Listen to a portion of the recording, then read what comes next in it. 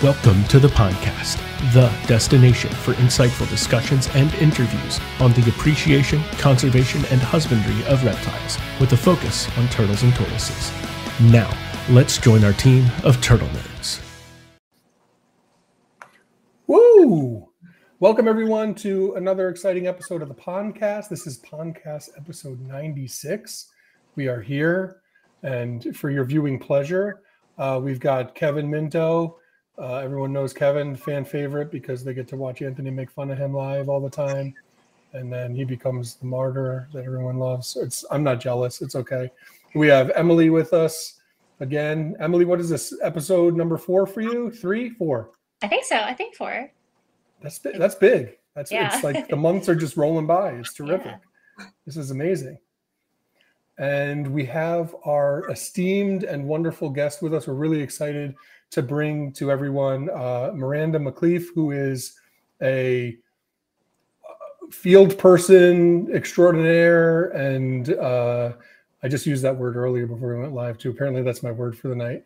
And also just a role model and a person who has many talents and many interests. And we're going to talk about all those today. So Miranda, thank you so much for joining us. Thank you. It's fun to be on. Right? It's the real deal. We're really doing it. This is the real deal. Yeah. And Miranda, this might be the first time I've ever actually talked to you versus email or whatnot. I think so. So nice to meet you. Yes, you too. It's messed up, Kevin. You could do better. I'm sorry. I mean? That's right. I've let everybody down. Everybody hates me because I mess with Kevin so much. I'm embarrassed. It makes it too easy. It's been a long time coming. You're wearing a hoodie that has your design on it. Can we see that? Yeah. So, with that? This is one of the ones that I designed for the Turtle Room bonfire sales, and I had a lot of fun making that one.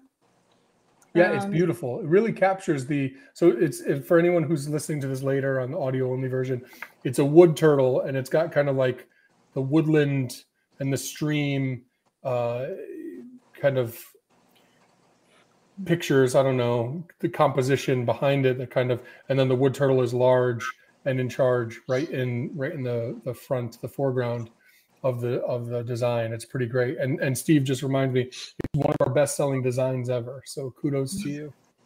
That's awesome. Yeah. Did you paint that? Sorry, go ahead. No, Miranda, did you paint that? It's digital art. Okay. I do a lot of that nowadays because it's easier to clean up to just do it on a Photoshop and with the drawing tablet. Mm-hmm. Okay. Really but cool. I'm not sure if it's super clear, especially from this, from just a small visual of it. But the shape of the actual habitat is Pennsylvania, so it's kind of hidden, and I did that on purpose. But it's cool. Yeah, subtlety. I don't think I knew that. Keeps you coming back for more, like a good show when you watch it like 5 times and you see, or movie and you see something different. I'm proud of that because I don't cool. know if I could do that again with another piece, make it that like in depth. Yeah, and the Turtle Room logo is hidden in it. That's in a rock. Where is that? In a rock. Like I believe right above the forelimb. Kind of where little. Yeah, I see it. That's cool. Yeah. It's like a cool turtle-shaped shadow. That's really cool. Yeah, so you do this artwork, which is really cool. And I think there's a lot of people kind of in the reptile space that do artwork as well. I don't know, like as a kid, I was always that person, like I'm drawing and I'm making the sound of the dinosaur as I'm drawing it, and I'm really like into it. And like I always wanted to draw those things that I was really into, Yeah. So like is that just kind of something that's always been with you and that you continue to do now into adulthood? I think so. Yeah. I did start to draw pretty early, but it was always animals. Pretty much always animals. Yeah. And I've only seen your work for turtles. Are you working on other types of animals as well? I have started up a couple. I guess it was mostly 2019 when I sat down over the winter and just cranked out a whole bunch of more or less little clip art animals for the wildlife center where I volunteer. Okay, tell us about that. I wanted to ask about the Wildlife Center too, so that's a good segue. Tell us about that and what that brings, what that looks like for you. Yeah, a lot of my things do end up cycling back around because everything's very connected in my space. But so I back in 2017, I'm kind of new to the place that I live, and I realized that there's wildlife rehab in Virginia, like everywhere, and I didn't know that from Pennsylvania. So there was a box turtle that got kind of hit on the property that I live on, and I brought it to them because I looked up, okay, there's a place that takes the box turtles that get hit by cars or hit by machinery. And I went there and they took him in. I don't know if that one made it. I've taken other ones, but I then decided I'd volunteer there. And sure enough, I'm still there. That was 2017. So I mostly stay in the turtle room. Tell everyone, I'm just like, well, I'm just going to be in here. So if you're looking for me. The rescue has a whole room dedicated to turtles? I think it's called the reptile room, but most of the animals in there are turtles. So, and they're mostly box turtles. So it's just. That's what I like to hear. It's just funny because we refer to that room where the turtles are. That's really cool. Mm-hmm. Awesome. And so also, I think this is where you have this kind of really unique and multifaceted kind of animal life. You told us before we came on live, you have some puppies in the room with you that we might hear like yelping in the background. Mm-hmm. Like that's one part. You are a field person. Which do you have a master's degree? I do. Mm-hmm. Miranda, I knew that, right? What's the degree in? It's technically ecology and biology, but I would have just said biology, so I'm happy I asked. Yeah, I thought I knew that somewhere in my brain. Yeah, I don't remember what it officially says, but when people ask, I pretty much studied spotted turtle habitat. That's the coolest. So whatever you want to call it, spotted turtles. I have a master's degree in spotted turtle habitat. That was my thesis. So I can't think of a cooler. What I did. That's so cool, right? Yeah, amazing. And then also you have this job with the state in Virginia where you're an inspector and you're kind of overseeing plants and beekeeping and like I think you said something about logs or something like that. Does that have to do with like spotted lanternflies or something like that? Oh, it does. Yeah. Yes. So I'm going to get into all of this stuff. So I didn't mean to go in any direction at all. That's kind of like we're 8 minutes in here. I just want to give kind of like the overview of where we're going. So now everybody who's viewing kind of knows where we're going with that. And I think it's so cool. You have so many cool things going on. So let's start. Where were we first? We were with the rescue, and then we started to talk about your experience, your master's degree. And I want to spend the bulk of our time, if you don't mind, talking about field work because our viewership is mostly, not primarily, not only, I should say, not exclusively, but mostly hobbyists who keep turtles and enjoy keeping turtles, that sort of thing, and other reptiles and stuff like that. But you're out there doing, I think, what a lot of people dream of doing, which is having the opportunity to go out and really spend time in the habitat with these amazing animals that some people would dream to see in the wild. So what is that like for you?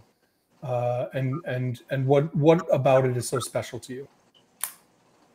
Yeah, I think just from an early age, like I would go down, I lived in front of an orchard, and there was a pond that I was always pretty much wandering to, and there were painted turtles.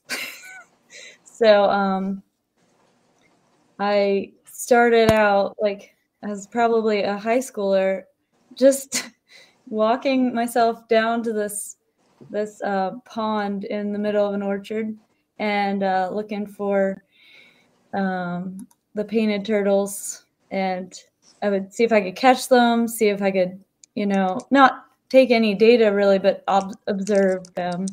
And that was pretty fun. So I think, I've always just been like wandering around looking for reptiles and amphibians. But then in college, I really figured out that, hey, I want to be wildlife conservationist. And then I went and found a professor that wanted to do turtle research. So he was looking for research students. So I went and actually, I guess first I did a semester of field herpetology in June of one year. And I got to stay at a field station. And then I never wanted to leave the field station. But I did a lot of little projects with that. So I did surveying a river for just whatever turtles that we came across. So I guess I should mention that was Juniata College. Give them a shout out. All right. Yeah, so that's a small little liberal arts school in Pennsylvania. And I worked with Roy Nagel, so I'm not sure if any field people are out there that the name should hopefully be familiar for some map turtles, wood turtles, all of those blandings. I think he's worked on a lot of projects. So I just really know cool. from the river turtles that we worked with. But just, dabbled in it. And then I joined him for a couple of semesters of tracking with radio telemetry, box turtles. Cool. So It's amazing how awesome. you have that interest early on, and then just kind of by chance he was looking for some students to help with the research. That's so cool. It's kind of like, in my opinion, it's the American dream, really. Yeah, And a lot of people, I'm sure, who are tuning in as well. Yeah, it was great because I didn't realize that opportunity was there when I started there. But then I went to the field station and I'm like, all right, yeah, I'm never leaving this field station while I'm studying here. But yeah, so I think I was the first year of that project actually, and it might have been it was hard to keep up with to find out, but they were definitely still doing that many years after. So I've been out a while. That's really cool. So what we did was, it was like an overwintering study of ecology. So the box turtles would choose a location, and then we'd put a little temperature probe. And then, of course, there was a component of tracking them to see where they would move within their range, but also the temperature probe would read how cool they are in their environment. And also, when we went out to check on the turtles, we would take their depth. So we'd know how far into the leaf litter. And yeah, that was a pretty cool project. I don't really think about it very much, but it's definitely ingrained in my head. I remember that project, but I don't recall the specifics. Do you remember about how far down the turtles were going and about what the temperature was where they were? I was curious of that too. Yeah. Because I'm fascinated with that in my own collection. I feel like there are animals, I think they get a lot colder than people realize. And I think that they don't go as far down. Like people say, oh, well, the frost line is 4 feet down. So they're going at least 4 feet down. They're not going 4 feet down, right? They're not going below where the frost line is. Yeah, so there is some sort of anti-freeze capability to some degree for those species that are down there. It's like the ground is freezing where they are. Yes. That was definitely a big thing. They're very tolerant, and they're barely under. Some of them, their shells would stick up above ground a little. So there's that, and then there's also snow. It insulates, so they were doing really well. Right. Right. So it was impressive. And then some of them would choose like on a larger scale, they'd choose an area that I'd be like, wait, wouldn't that flood? Like that was down in a little gully area, and I don't know. But then some of them chose a ridge line. So it was Interesting. kind of all over the place. Really interesting. Yeah. But they often like to make us crawl under briar bushes and things like that. It makes sense. That's where they hide. Do you find, now I don't mean to go away from the field work, I want to stay there, but I just have an aside, a tangent question that I think I've asked to guests in the past, but you're such a wonderful person to ask this question because you do rehab with box turtles, and then you also talk about this research where you're looking at the hibernacula. So I've seen a lot of people in rescue, and this is nothing against anyone, I think, but I do think that the sometimes assumption is that a box turtle who has an injury, now if they're actively sick, that's different, but like, you know, the box turtle with 3 legs or something like that, or whatever, and is like, they don't have to hibernate, they don't have to cool, so we can just leave them warm and keep them inside the nature room or whatever, and not give them and not put them through that hardship. Now, I'm of the belief, and you don't have to agree with me, I'd be totally fine if you disagree with me, but I think that the cool down is part of their natural biology and something that helps, aids in their health and their longevity. I mean, I wish I could take a nap for 5 months, 6 months, but would you agree with somebody who does a lot of rehab and maybe sees some of these animals stay warm year round versus the animals in the wild that are cooling off as a really important part of their natural biology? Yeah. I think honestly, this kind of topic just came up for me because I go in and I take the vet's recommendations and everything, and I just take care of the animals that are there. So I noticed that some of them do seem like they like, you can kind of read the animal. They know that it's a little different. And by that point, since we have in Virginia, we have a hard release date of May 1st, and animals that go into care anytime up until October 1st, and they aren't healed by that date, or any animal that comes in after that, they don't get released until May 1st. So that leaves a lot of animals that are just hanging out over winter. And so based on space-wise and getting everyone in a room that's warm, they are kept that way right now. Sometimes some turtles go in another room or something if there's too much, not enough space or something. But those, like, they are okay fluctuating. So there's some chillier rooms and they're fine. So it kind of comes down to space. But yeah, I would, like, I mean, it's easier for if you're feeling okay to just kind of be dormant, but it's part of their, I guess, recovery plan at the wildlife center, that it's just everybody can be warm, everyone gets fed, everyone gets vet checks. But yeah, it does depend. Like, some of the animals are okay to. It's an interesting one.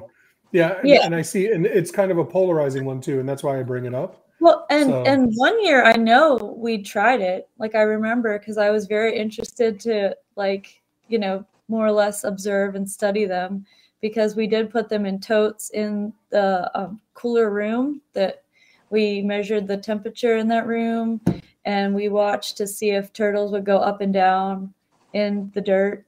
So that was exactly, I remember that year, because I was like, wow, I studied this like in the wild. Yeah. But how amazing is that? That's really cool. Yeah. What a resource for you to be there. I know. Volunteering, right? Yeah. Volunteering. Yeah, it was really cool. But That's I don't crazy. remember the reason why we didn't do it anymore. But I know, like, we had some mold problems and that kind of stuff. So maybe it was like questionable on some of them. if they were really feeling it. Yeah. Because I mean, all the turtles get hit at different times, or they get sick at different times. So, I think it's a continuum, like a spectrum, right? Like, yeah. So you have a certain amount of animals that would probably benefit from the cool down, and then you have animals that maybe, if you are on my side of things and like, oh, just cool them all, then there's going to be some that don't make it, and that's a really obviously a sad thing and something that you're not trying to have. Have happen, so. Yeah. So it's Makes sense. it was Miranda, sorry if I can ask a question, sorry. Yeah. Did you find, or do you find that if you're like when they're roommating out in the wild and you're finding them, do they tend to have ear abscesses? Is that fairly common?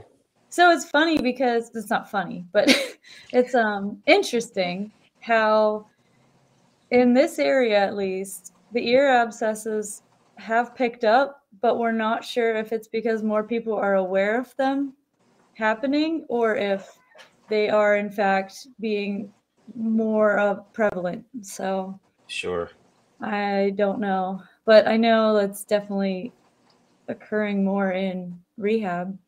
Okay. Sure. Yeah, we have a small collection, Anthony and I do, and I know when I was keeping them for a few years, every spring they'd come out, at least 3 of them would have ear abscesses, like without fail.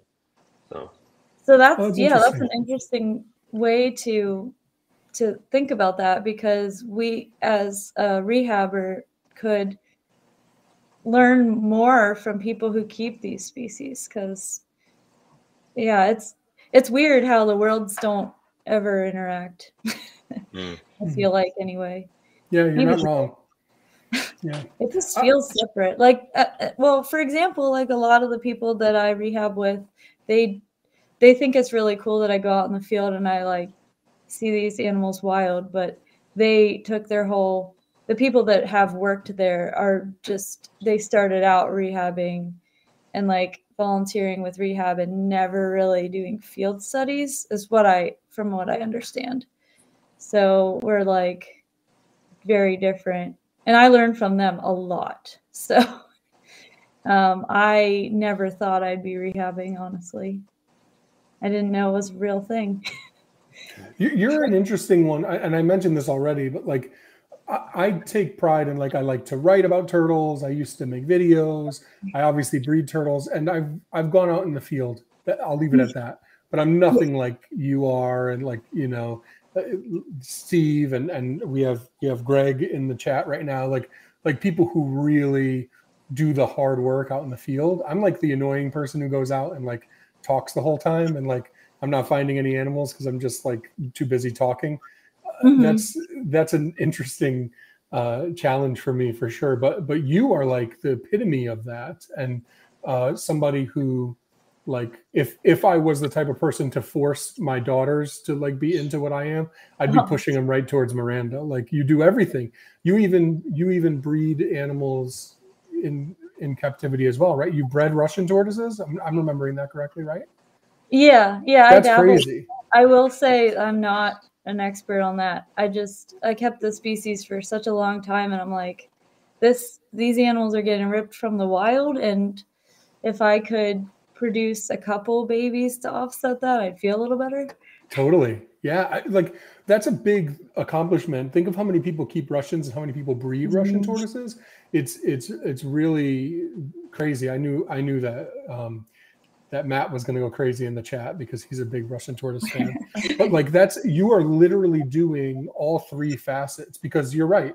The rescue folks don't understand the keepers necessarily, and the keepers don't understand.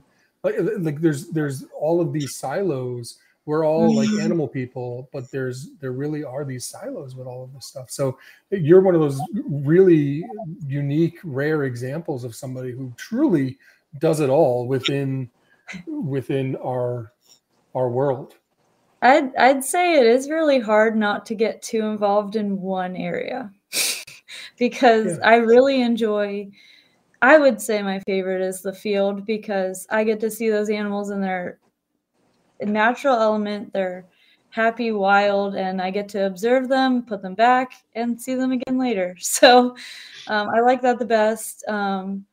But yeah, understanding all three has really helped me, and I enjoy That's awesome. all of them. Miranda, I can't tell you how excited I am to get to go out in the field with you guys in the coming weeks. My first time ever doing it, so I'm I've done it by myself, but not officially, you know. So I'm looking forward to that. I think Anthony's coming. Yeah, I am. And I'm looking Awesome. forward. I can't tell you how excited I am to talk to Kevin in the car and then talk to you when we get there, and then maybe see people catch turtles too, because I just want to just show up to talk. That's maybe why I have a podcast. Okay, a couple of them. Anyway. I didn't get an invite, but I will be showing up as well. Do you want to come? Yeah. You should come. You need, we'll talk off air. Let's not, it's not, this one is definitely not a free for all. And Andy's going to want to kill us, but we'll just talk to him about it. It'll be good. No shame. I'll invite myself. That sounds exciting. I like an opportunity to hang out with you. Makes me really happy. So we'll try to make that happen. Okay. So anyway, Miranda said it's okay. So the key, it's like when you ask your mom for permission in front of your friend, like, can so-and-so come over for dinner? And now Miranda has to say yes because there's people put her on the spot. I always the viewers are here too. So she said, "I always Andy." She passed the buck. Oh, Andy's gonna be so mad. It's okay. Let's do this. That's funny. Whatever. Yeah. It's okay. We'll be okay. Yeah. So your role for the Turtle Room is Assistant Director of Field Programs. And that's because you're, as you said, I mean, you didn't say the word obsessed, but you're probably obsessed with field work. Yeah. I look forward to it all the time. And you, even though you have so many other things going on, right? The field programs are really important to you. What is it about being out in the field? And like, because it's hard work. Like, I'm gonna go out with you guys again, and I haven't like walked a stream in I don't know 6 or 7 years now, which is crazy because I feel like it was just a couple of years ago. But like it is grueling work. I'm probably gonna break my ankle. It's probably gonna be like, you know, stragglers left behind, and you'll never see Anthony again. You guys are gonna have to leave me. It's actually really hard work that you have to like be kind of athletic and it's the kind of thing I'd love to bring my daughters to, but I think they'd just be miserable the whole time and not understand why would anybody do this, Daddy? Like I could see them saying that to me. And I guess that I can ask you the same question, Miranda. Why would anybody do this? Well, I think even when I started out at the beginning, I was a straggler, but part because I was fighting the current and part because I just look so much for the turtles that I forget that I don't want to trip over this rock. I don't want to trip over this log. That's a very deep hole. Yeah, those are the ones that get you. And the rocks are all a certain level, and then you step in a spot where there's no rock, and you go whoop. So how deep is it on average where you're wading? Oh, it depends on the stream too. Yeah. But there have been places where your boot is barely under the water because even each site changes as you go up the stream or just seasonally. So some years we have no rain, and then some years it's like a flood right before we get there. Gotcha. But yeah, sometimes it's just right at your feet. And then sometimes it's like, oh, if I go any further, I'm definitely going to get water down my waders. So gotcha. Okay. It just varies a lot and everywhere. Like every stream, I think, has both. So do you recommend waders over like shorts? That was my question. Oh, yeah. It's often... it's really hit or miss anymore, but it's often really, really cold. It's been snowing and then sunny in the same survey. Okay, gotcha. It was actually in March, so we're coming up on that kind of survey here. Yeah. Yep. I think we're doing late April or mid-April. Yeah. Okay. Yeah, so hopefully it's...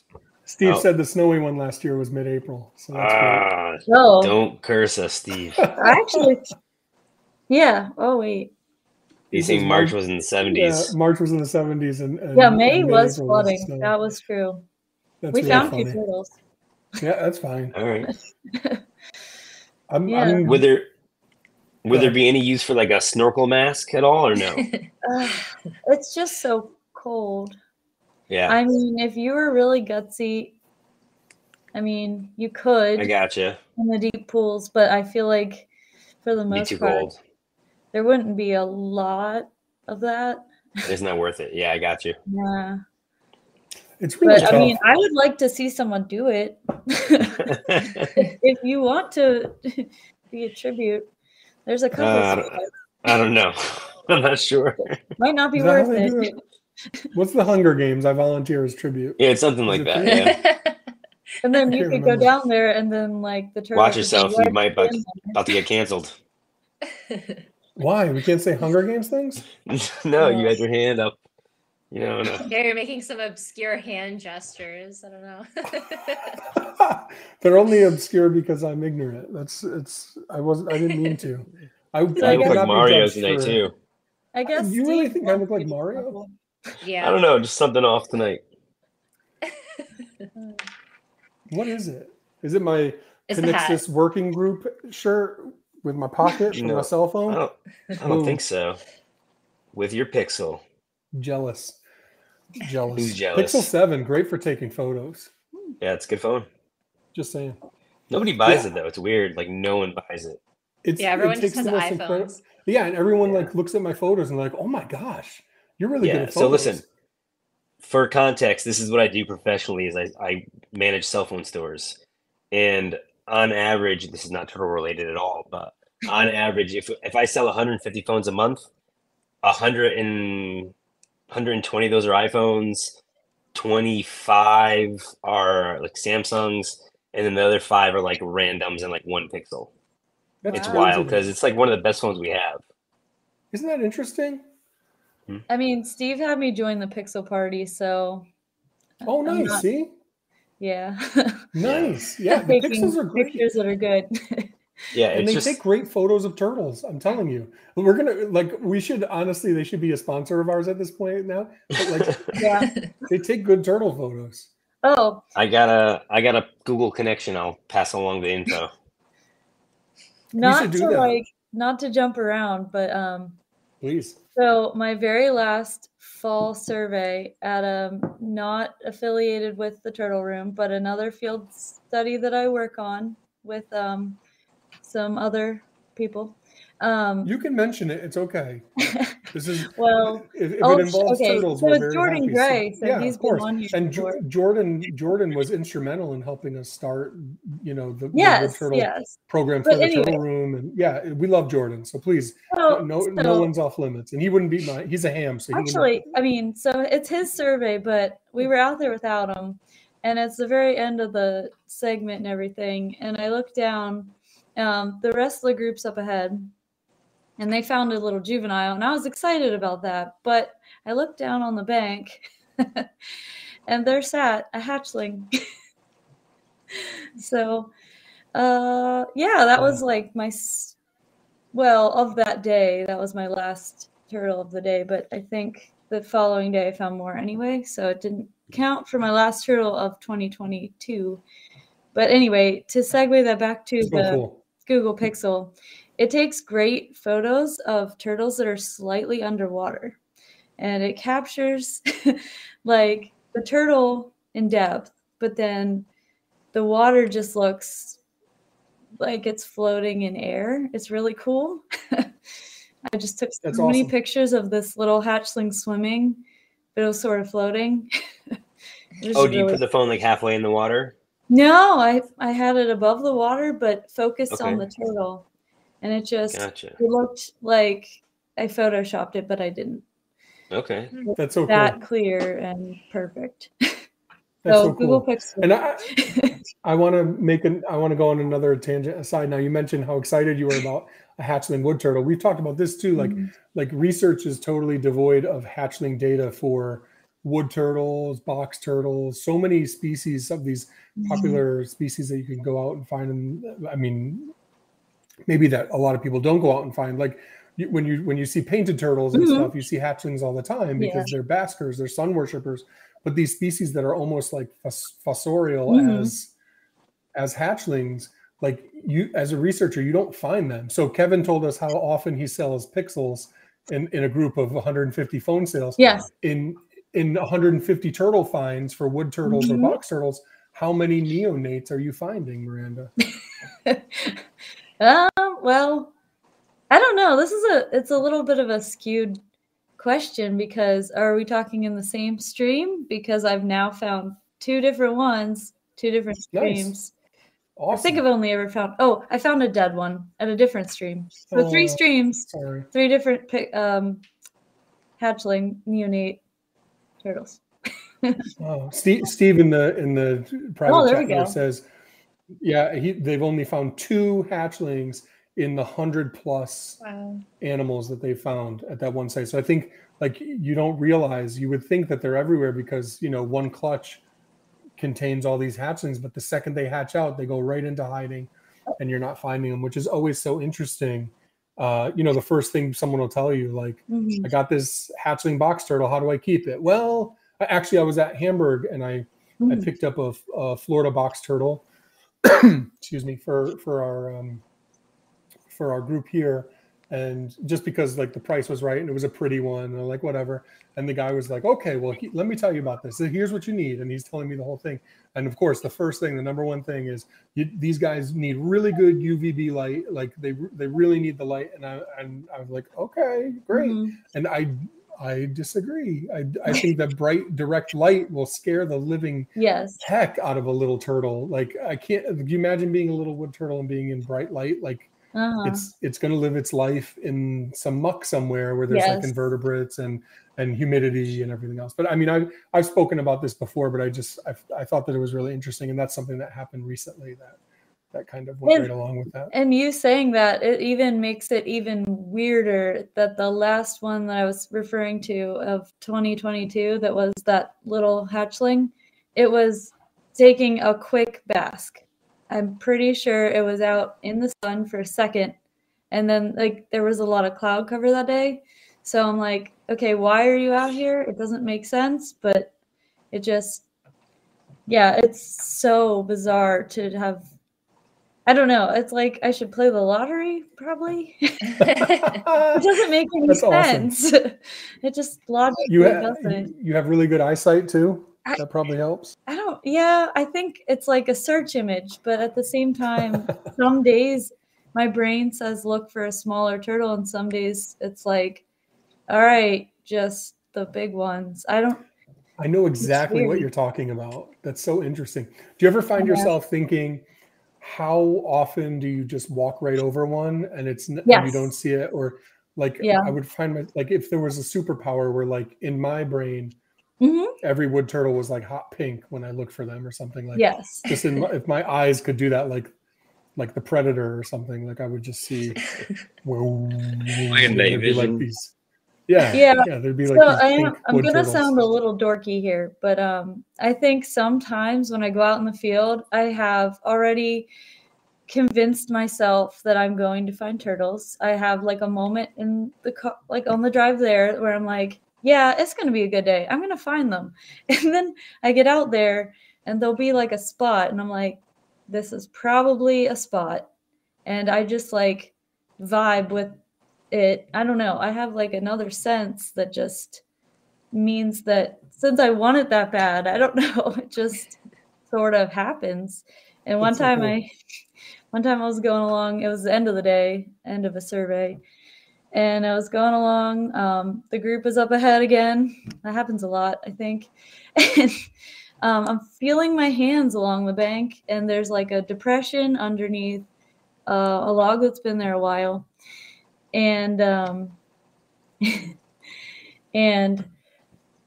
so I stuck my hand in because I'm like, oh, this looks like a really good spot to just hunker down right now. And there's like leaves and everything. I had no eyes on this. I just put my hand in it and I was feeling around. and I felt the edge of a shell, and I'm like, okay, there's a turtle in here. And then I glimpsed the corner of it, and I'm like, okay, it's really here. Like, I'm not crazy. I just put my hand in some leaves and pulled out, and I held it up, and it was like a 2 or 3 year old. I don't remember. I think it was only 2 because it still had speckling on the plastron. So I was like, wait a minute. I really just reached my hand into some leaves and pulled out a turtle. It's awesome. So cool. You manifested it. That was my favorite. Yeah. I was like, I don't know how that happened. So I'm the exact opposite with finding wood turtles. My local spot where I know they live, I've gone 20 times like looking for them. Never find them ever. Oh. The times where I'm just there like on a hike with my family, they're just like in the field in front of me. And I'm just like, this is ridiculous. I hate this. But it's still great to see them, you know? So I'm looking forward to seeing you guys do and like actually like the tactics you guys do. So maybe I can try that in my place locally to take some photos. Maybe you're just hyper focused and it's not helping you. Maybe you just need to let it. Yeah, I don't know. I don't know, I guess. Because no clue. I don't know. The turtles definitely don't always do what you think. Like they like, oh, today they're all in the water. Nope. Okay. They're all over the place. Yeah. So interesting. I think some days we go out there and it's like capturing a moment of like they're moving back and forth from the water to the land. It's like it's an interesting accidental snapshot of their movement. And, you know, you can't look at the big picture because unless we put transmitters on all of them, we don't know how many times they decide, hey, I'm going to the water today. Okay, I'm on land again because the weather's weird. I've looked for them on transmitter before. Have you before, Miranda? Sorry? Yeah. Have you looked for them on transmitter before? Oh, yeah. So wood turtles, I've shadowed a couple projects. And then one time I experimented a little bit with, actually it was undergrad with my professor. So cool. Wood turtles, yes, but not my projects. But they're probably pretty similar to the spotteds. They didn't. What's so interesting about that for anyone who hasn't done it is it's like now you know where the animal is, the specific animal, and you can track it right to a spot.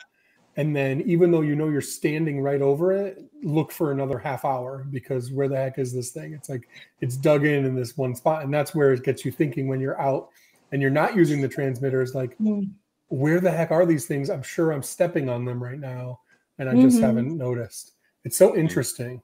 It's really interesting. But then another thing too, and it's not necessarily like the turtles are being what's the word I'm trying to think of?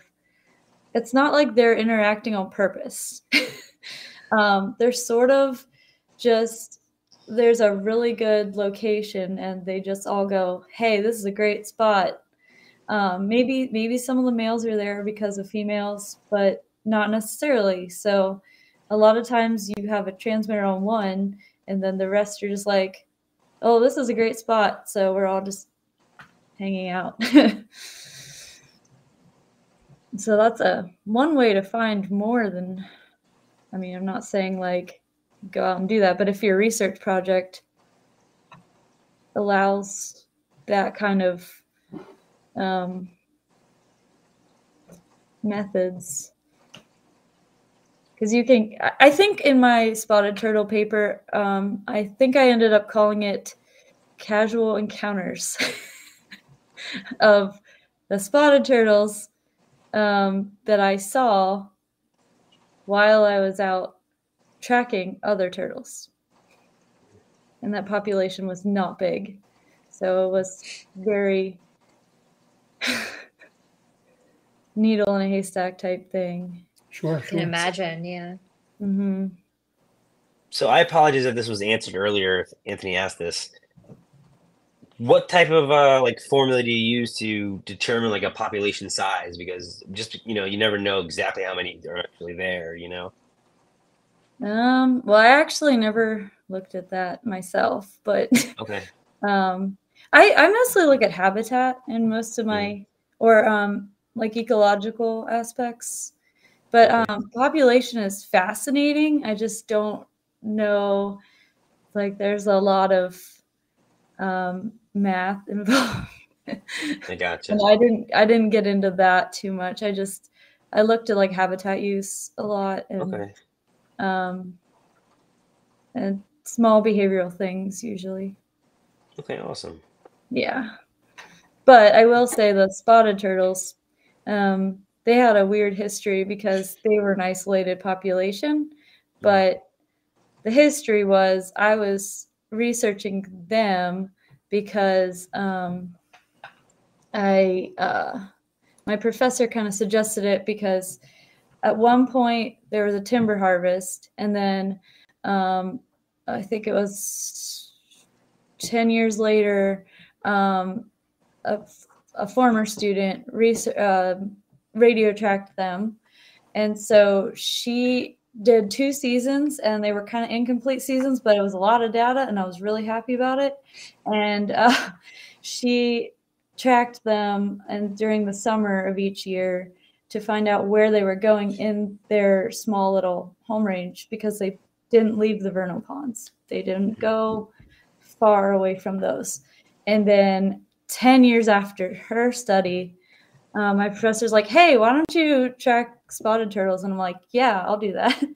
And then I took her data and I found the same animals and unfortunately they were not reproducing that I could prove, which was terrifying. But they were all adults, popped transmitters on most of the same individuals, and found a bunch of the old ones. I think there were only 2 or 3 that I didn't find. And then there were 2 that I found for the first time. So where did they come from? They were adult males. So then I took that data and I compared it to 10 years ago to see what parts of the habitat they used, because it was a successional forest. So there were some areas right near the ponds that were left large canopy trees, and the areas that were clear cut or select cut were growing back in. So it was really cool, and I never published about this, so I'm kind of sad because it's a very useful thing to compare 10 years apart with the same turtles. But the ones that were older would go further than the younger ones. And I'm almost thinking they didn't really need to use, like it wasn't as significant to them as the older ones because they were there before. So they've been there a really long time. Actually, can't age a very old adult, but I know they were very old. So interesting. It was like one of those moments when it's just crazy. 10 years apart, you're looking at the same exact turtle and you can track him his whole summer, 2 different years that are 10 years apart. It was just like one of those moments where you're like, how am I able to see this? But like, I need to, I really should have published it. That's incredible. Yeah, Steve in the chat says birds and the bees. Yeah, that's why the older ones are moving. I was going to ask if you were talking about juveniles when you were saying the younger ones weren't moving. Oh. Did you mean younger as in not mature yet, or younger as in just younger, they're young adults? They were already adults. But yeah, they were adults the first time around because I got transmitters on, but they were ageable to some extent. And then the really old ones, absolutely no telling. So I guess, yeah, I mean, younger adults. So none of them, and I never found a nest. So I was really upset not finding that. What do you enjoy looking for more, spotted turtles or wood turtles?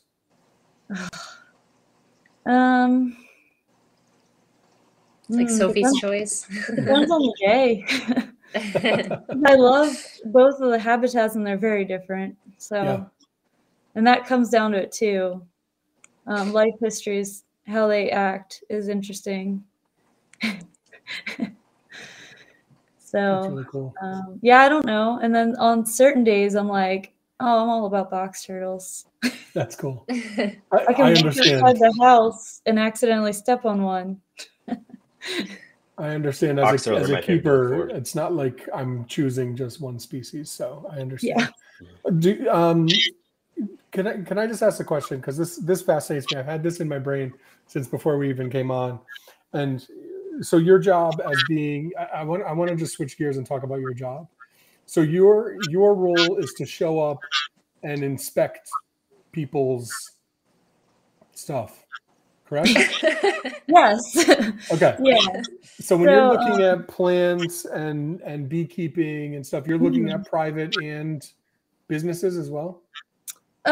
So everything's a business that's maybe not the beekeeper. So if they have like a business for, at least for plants, that's because they're shipping it.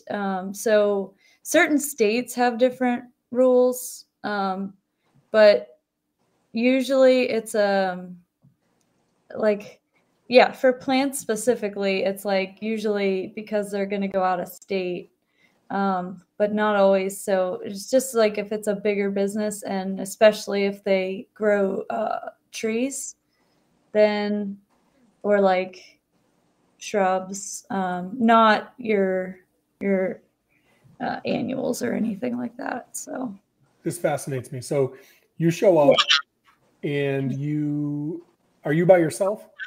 Yeah. Okay. So you find something that's not the way it should be, because you just have always seemed like the nicest, sweetest person to me, and you're showing up to bust somebody basically because they're not doing things by the code. Do you have to then tell people this, or do you just like report it later? Honestly, I'm kind of fresh on this job. If I found something really concerning, I could stop sale them and tell them, please just hold on to this until I figure it out. Because I don't want to come in and be like, no, this is very bad and all that, because it's like a learning thing for the state too. So I will send a sample and like get confirmation, and not just, I'm not the type to just jump to conclusions, especially learning. There are a couple things that are like, stop sale that, because we don't want that going everywhere. Yeah. And that's spotted really flies are not allowed to be shipped out of quarantine areas, and they're really not allowed to go to some states, and they're really, really not allowed to go to other countries. So there's that kind of thing that we deal with in this area. Yeah. So when you're looking for them, you're looking at like firewood and stuff like that to see if there's signs of them. What do you look for to know if they're there? Are you just looking for the adult lanternflies, or is there some kind of like eggs or something like that you're looking for? I have no idea. So I don't know how many of my coworkers look at firewood specifically, but like in theory, I guess if a company was selling it and they were maybe heat treating it or something, and it was going all over the place, then it's more of like a storage and like making sure their records say that they're heat treating. So like lumber, we get to just read moisture meters that tell us, hey, this has too much water content, and they didn't do it right. So I've never seen that. So if they heat treat, they heat treat it, or kiln dry. Isn't that interesting? Now that's an invasive species. So for all you red ear sliders haters out there, that's an invasive species. Bugs are terrible. We haven't really seen a lot of them in Connecticut, although they are here. And I went to a Hamburg show. I guess it was August, and my family came along and like stayed in a hotel while I went to Hamburg by myself, like any self-respecting adult. And they were everywhere. And I was at Burger King, again, like any self-respecting adult. And I'm watching as this guy is walking into Burger King, and he looks down on the ground and he stomps on this bug. And I was like, you sick bastard. I was so mad. I was ready to get out and fight this guy. Like, you're just going to stomp on a bug. It's outside. And I got out and I was, excuse me, I was all upset. And then I saw what it was and I'm like, oh my God, the lanternflies. I totally forgot about them because they're not as much of an issue in Connecticut. So that's crazy. I don't know why I told you that story. Like, I guess I'm not asking a question. I just wanted everyone that I know remembers their first. I feel like they remember when they first saw it. And actually, I was at a turtle survey in Pennsylvania. There you go. And we were getting dinner afterwards, and they were covering this little maple.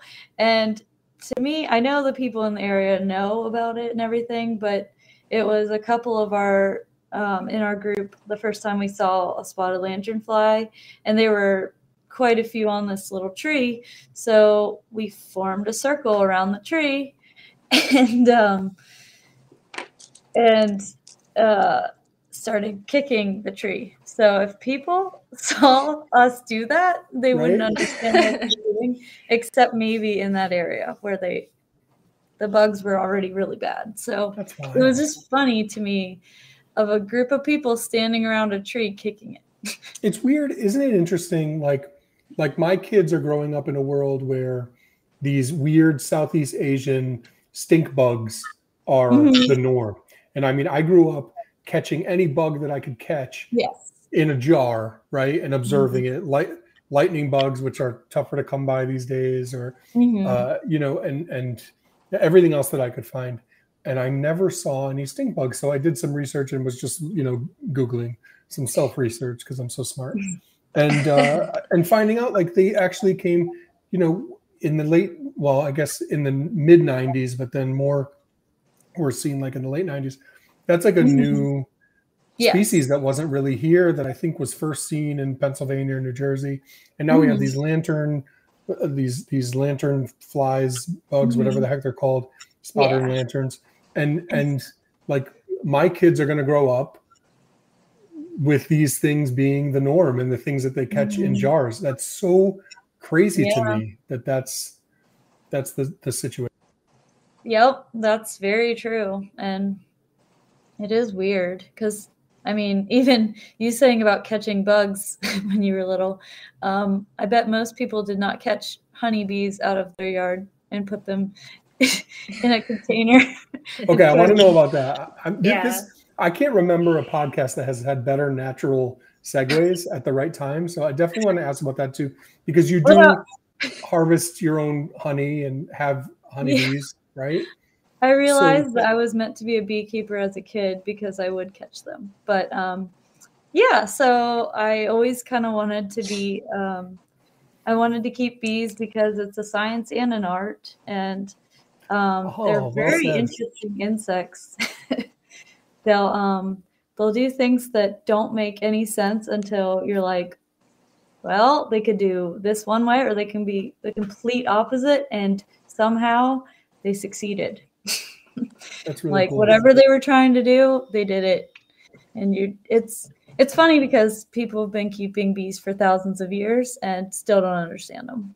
So right now we're dealing with a mite crisis because I guess back when I was a kid, there weren't mites. And now we just have to treat with every method of treating bees to fight the mites. So how do you treat that? There's a couple of different methods.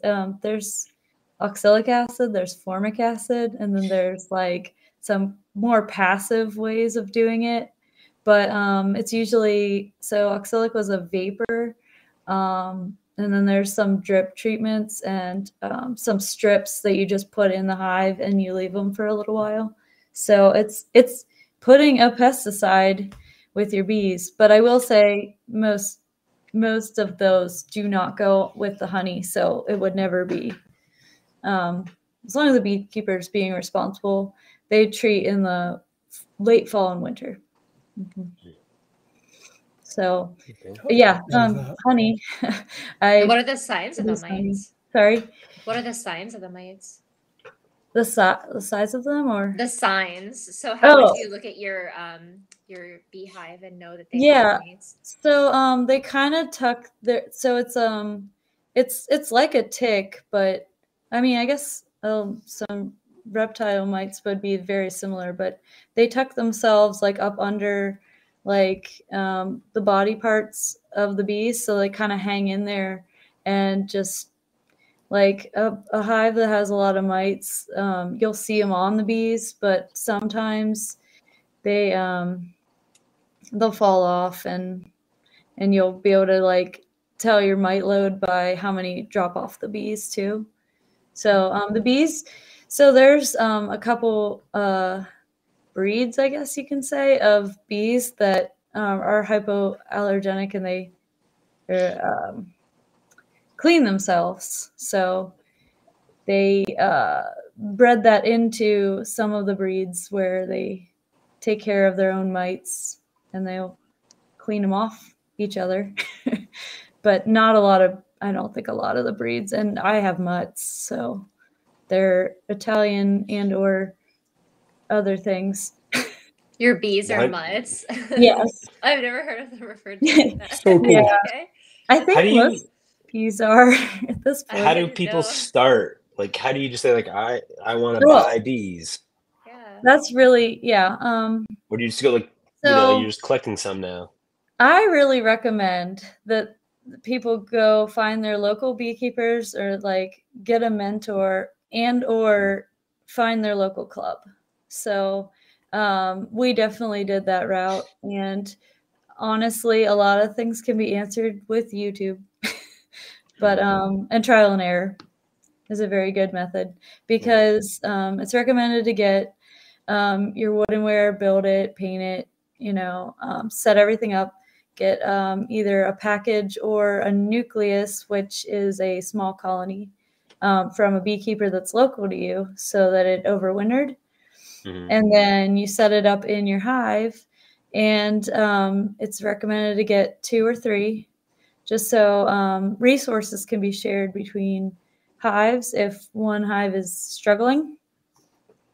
So yeah, definitely use your resources around you, like ask questions and trial and error. So if you had 3 hives, like you were saying, and one's struggling, do you intervene and share resources? Okay, yeah. I don't know if like the bees were like cool with each other. No, so actually the other bees will just rob your weak hive. They'll come in and they'll take all the resources and they'll run back to their hive. Gotcha, so they're jerks. They're not nice. Yeah, they're really not nice. They're just like us. Yep. Soon as someone's struggling, is run in and steal their honey, so to speak. Well, I watch these videos. I'm always fascinated. Like somebody calls and like to an exterminator to get rid of the bees, and they've been there for a long time. And like this woman comes in and like she puffs some smoke in their area, and then now the bees are calmer or whatever, and she's like grabbing handfuls of bees and they're all over her and she's moving them. Yeah, it's terrifying. And then she sees the queen and she takes the queen and puts it in a little container thing and then moves it, and now the whole hive, the whole crew, is the hive the thing or the group? I don't know.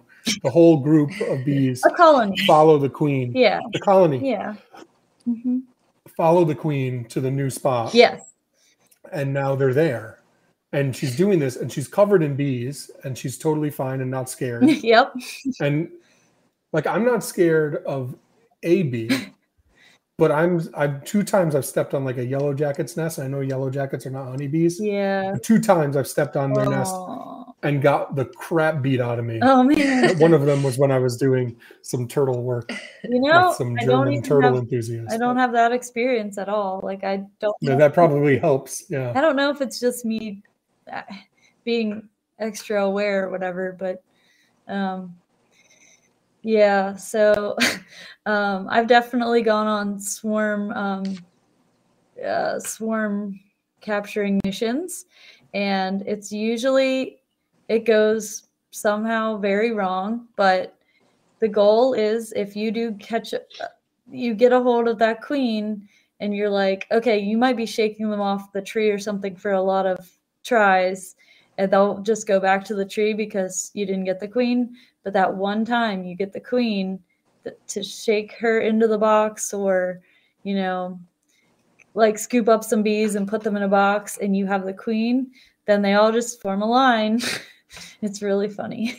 It's like, I did a magic trick. That's cool. Like politics. Yeah. One time I did a video of, I put my phone down and I just let it record with a high speed. And you watch this massive bees just into a hive. And because we put the box in the middle of the field because we caught her in the middle of the field. But yeah, that was really funny to just watch them very, over a period of a couple minutes, just run into this box. So cool. Mm-hmm. So you're involved in so many things. I guess I want to follow this up just for anyone who has stayed with us now. We can move towards wrapping up, and obviously the fans of the show most of the time are keepers, like I said. Mm-hmm. So I just want to talk to you about Russian tortoises again. When did you first breed Russian tortoises, and what was that experience like for you in terms of your sense of accomplishment for somebody who's accomplished so much in their life and as an animal person? Yeah. Well, I remember, so I had, I got a bunch of my adult tortoises around the same time, and I think I only downsized with one, but I had a weird ratio anyway because I didn't know that the one was going to be a male. But anyway, so the adult ones that I bred were the 2 that I had the longest, and I think I think I put them outside because they're more comfortable there, but I just let them interact a couple times, and then I was just like, okay, maybe she'll lay eggs. And then I think the first year she laid duds, and I was like, oh, I did something wrong. But I didn't know because I just knew my animals, and I'm like, wow, she's never laid eggs before. But then after that, I think I had 2 that didn't really thrive. They hatched, but they didn't thrive. So that was kind of a dead end. And then I believe I upgraded. So I want to say most of this was all from the same breeding because I didn't really put them together a lot because I knew the female would just like get stressed out. So I didn't really. And then the male that I have, he's kind of dopey. His name is Darwin, but he's not the brightest. So so he is actually, I don't know, kind of like laid back in the end. But I think I may have just had the 2 interact a little at little intervals, but always when they're outside. And then she just every year, like clockwork, she would lay eggs mostly in April to June. And then sometimes it'd be once a year, and sometimes it would also be in August to, no, that's not right. September, October, November timeframe. So I was just picking up that if I was going to look for eggs, they would be during those times. My favorite was when she laid 5 eggs and 4 of them were good. And I had 4 little hatchlings at the same time. And I was like, how did she fit that many eggs? Because she's not that large. But it's amazing sometimes. Yeah. So it was one of those things where I was like, well, I didn't know at the beginning of keeping Russian tortoises that they're just all being wild caught. So I felt really bad, and I was like, okay, well, I've now definitely replaced what I felt guilty about taking. So now these people can just buy a hatchling tortoise that was always in captivity and never wild. So I've had, I don't even know how many over the years, but she hasn't laid in the last 2 years. So I'm not pushing it just because I don't have a lot of extra time. But it was cool that the incubating process I candled along the way, and I could see them develop, and that was really neat. But this is an interesting thought, and one that I think that a lot of people have said many times, but I was just kind of, as you were talking about it and kind of reflecting on how cool this is. Mm-hmm. I think in terms of the turtle world, besides like fly river turtles where nobody's hatching them, Mm-hmm. but I don't even think it's probably like someone hatches matamatas. So I think there'd probably be a higher number of those too. So I think what I'm trying to say is the amount of people who keep a species, and I'm just talking about turtles, the amount of people who keep a species versus the amount of people who breed it. Mm-hmm. And I think in my mind, Russians are at the top of that list. Yes. They might be the tip top of that list, because even if we talk about like the really difficult to breed species that have a reputation for being difficult, like what comes to mind, Kevin? Any thoughts? What comes to mind as a species that people keep that they really struggle to breed? Well, for you spider tortoises, you had it for like 10 years before you produced any. That's true.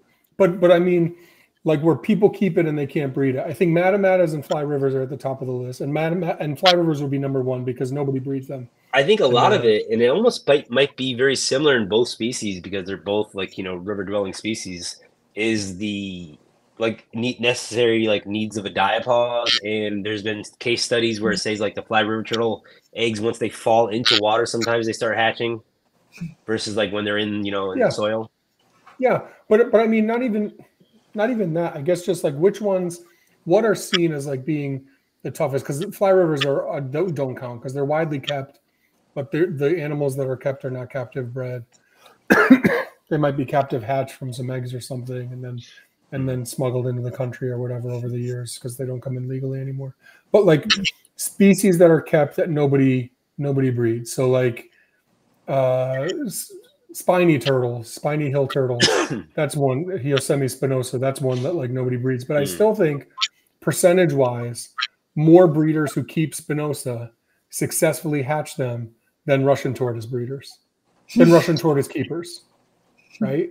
Mark says in the chat, twist necks. You're right, they're on that list, but still more people hatch them than Russian tortoise because of how many people keep Russians and how few people breed them. And I think I would even put Russians ahead of like rhinoclemes, mani for sure as well. There's another species that a lot of people keep and that nobody can seem to breed. I just find it really interesting. Like it's a big deal. People keep them, and there are people who can breed some other challenging species and can't breed Russians. Like you said, Kevin, I bred spider tortoises. I have not bred Russian tortoises. So there you go. I've also not bred red-eared sliders or sulcatas, but successfully. So it's a really cool thing. And I think you have this kind of, I'm not saying you're like Forrest Gump, but I'm saying this this life experience where you've been involved in all of this cool stuff that a lot of people would be jealous of or have tried to be involved in, haven't been able to. and you've accomplished a lot in all of these different areas.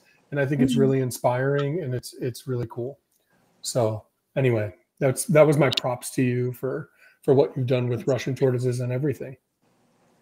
Yeah, I mean, I'm having fun, but I'm also, everywhere, all over the place. So. Yeah, I'm sure it's really tough work. I'm sure there's days where you're tired and you've committed to too many things. Yeah. And you still find a way to do what you love, and you still find a way to make art in your free time, like you have any free time. It's really inspiring.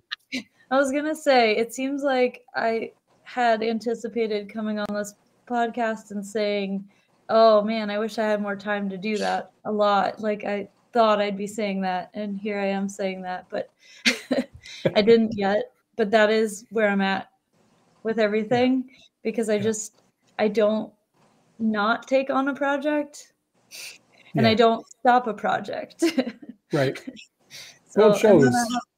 I just have ideas, especially with artwork, because I don't have time for it. Yeah, but I have ideas. Until you can do it. Yeah, yeah, I know. Write down everything so you can always remember when you do have the time. Yeah. Makes sense. Well, thank you so much, Miranda, for coming on. Thank you guys, everyone who tuned in. Thank you, Emily and Kevin. Appreciate you guys so much. And the three of us are going to do a Turtle Room themed road trip and come down to Pennsylvania, and we'll tell Andy that Miranda said that it was okay. This is perfect.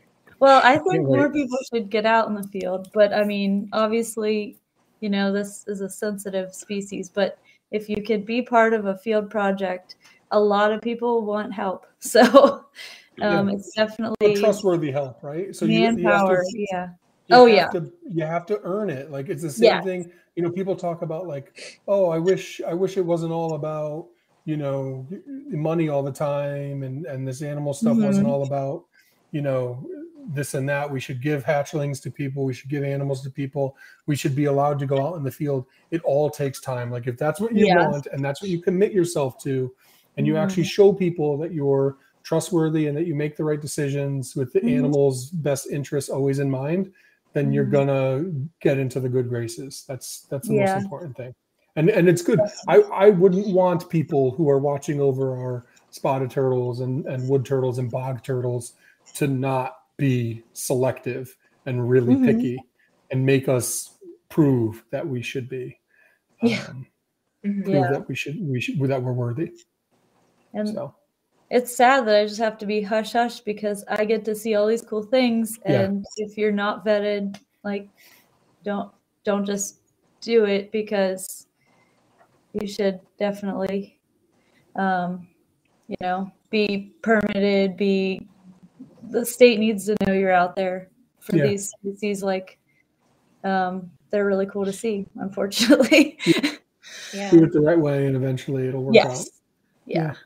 Great. What a great message to end with. That's it. We're out of here. Yeah. Everybody Thanks, take care. Yeah. Thank you guys. Thank you. Fun. Deuces.